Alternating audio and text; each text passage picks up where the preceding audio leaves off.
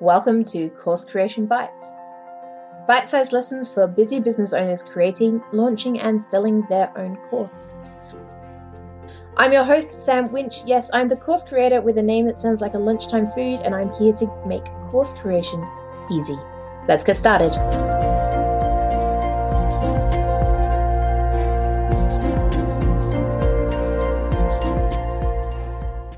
So in this episode, I want to talk to you about the concept of validation. And validation is really just checking that there's a need for your course. But realistically, what we're talking about, and the question I'm often asked, is should I pre-sell my course? Now, I'm in two minds here. There is like a Jekyll and Hyde situation going on. There's an internal fight because the course creator in me says, don't pre-sell. Really produce something good and solid and know that it works and beta test it and all those sorts of things, and then you can sell it. The business side of me completely understands the need to pre-sell stuff. One, you make sure that your audience actually wants the damn thing before you start building it. And two, you get some cash flow so you can afford to build the thing. You see the dilemma, right? So what I want you to be able to do is walk away from this knowing some of the strategies you can use. Now, I don't normally advocate pre-selling if you've got nothing behind you. So if this is your first course that you're building, or even if it's a second one, but you know you're tight for time, selling it as in taking someone's full fee up front and then trying to produce the thing is difficult and stressful. So especially if it's your first course, you might not know what tech you're going to use yet. You might not know how long it takes you to record video yet. You might not know how to edit the video yet. All those different components can take time. And if you've taken someone's money, now that stuff is stressful because you're working to a really tight deadline. So what can you do instead? One, build a wait list. Have a sign-up area somewhere where people can come along and say, yes, I'm interested in your thing. I would love to learn more about it. I would love to be the first person to hear about it when it's launched. A waitlist gives you a warm list of leads, people who actually want your course or who have said they want your course, and somewhere that you can reach out to when it's available. But the other thing it gives you is actually allows you to see if people really do want your thing. If your audience isn't willing to sign up to your wait list even, then they're probably not going to be willing to put money on the line for the course either. So if you can't build a wait list, maybe you need to reevaluate the thing you're building. It's possible you're just not explaining the outcome clear enough, but really make sure your audience wants your course. If you need more than a wait list, you could look at taking a deposit. So a bit like a Kickstarter project almost, you could say that they can put a certain amount of money down now. The course will be available in the future. And by putting that first chunk of money down now, they get access to some other bits and pieces along the way. That deposit allows you to see that people are willing to put some cash on the line for something that's coming soon, rather than just putting their name on a list, which there's no risk to, right? Anyone can put their name on a list. So deposit is helpful. Now, pre-selling. If you're going to pre-sell, I strongly advise that you have your introduction and module 1 ready to go. There's a couple of reasons for this. One, it means that you know how long it took you to make that thing.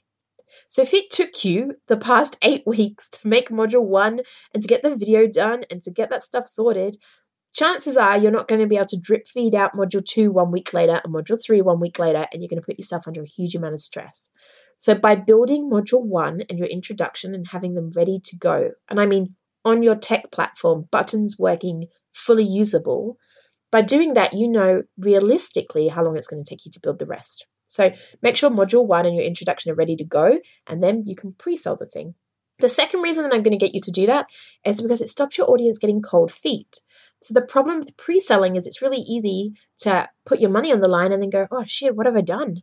Like, did I mean to do that? What if I want a refund? What if this thing's not as great as I thought it was going to be? And we don't want that to happen.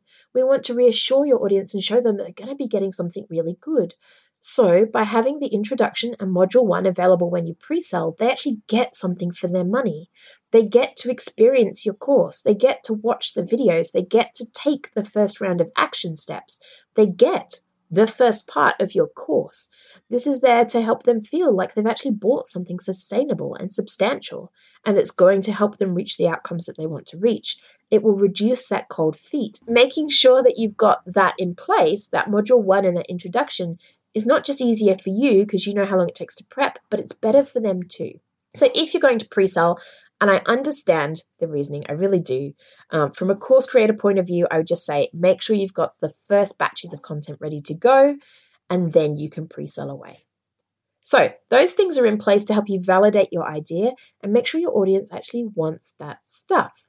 Remember that we're checking this because what I don't want you to do is put a huge amount of time and effort into building this huge 6-month or 12-month program, recording videos and building workbooks, only to find that it doesn't sell. I've seen it happen before. Hell, I've done it before, right? I've been there and done that. Learn from my mistakes. Please don't do that. So instead, you're going to validate your idea. Now remember, these course creation bites are about taking action. Listening to me isn't going to help you build your course. So the action you need to take today, if you haven't done so already, is to go away and validate your course idea. Create a wait list, make a system to take a deposit, or work out how you're going to pre-sell and start taking cash. Because once you've got those systems in place, you can see that your audience genuinely wants your course and it's worth you putting in the time and effort. Okay, time for all those podcasty bits. If you haven't done so already and you've loved today's episode, please subscribe on whatever podcast platform you find most useful for you. If you really love this episode, I'd love for you to either leave a review or share it among your friends. If you think it's been helpful, then I'd like for more people to know about that too. Better still, come over and find the Content into Courses Facebook group, hosted by myself, Sam Winch.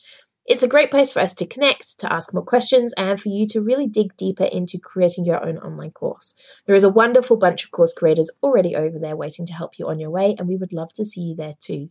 That's it for this episode, but as always, I will see you next time.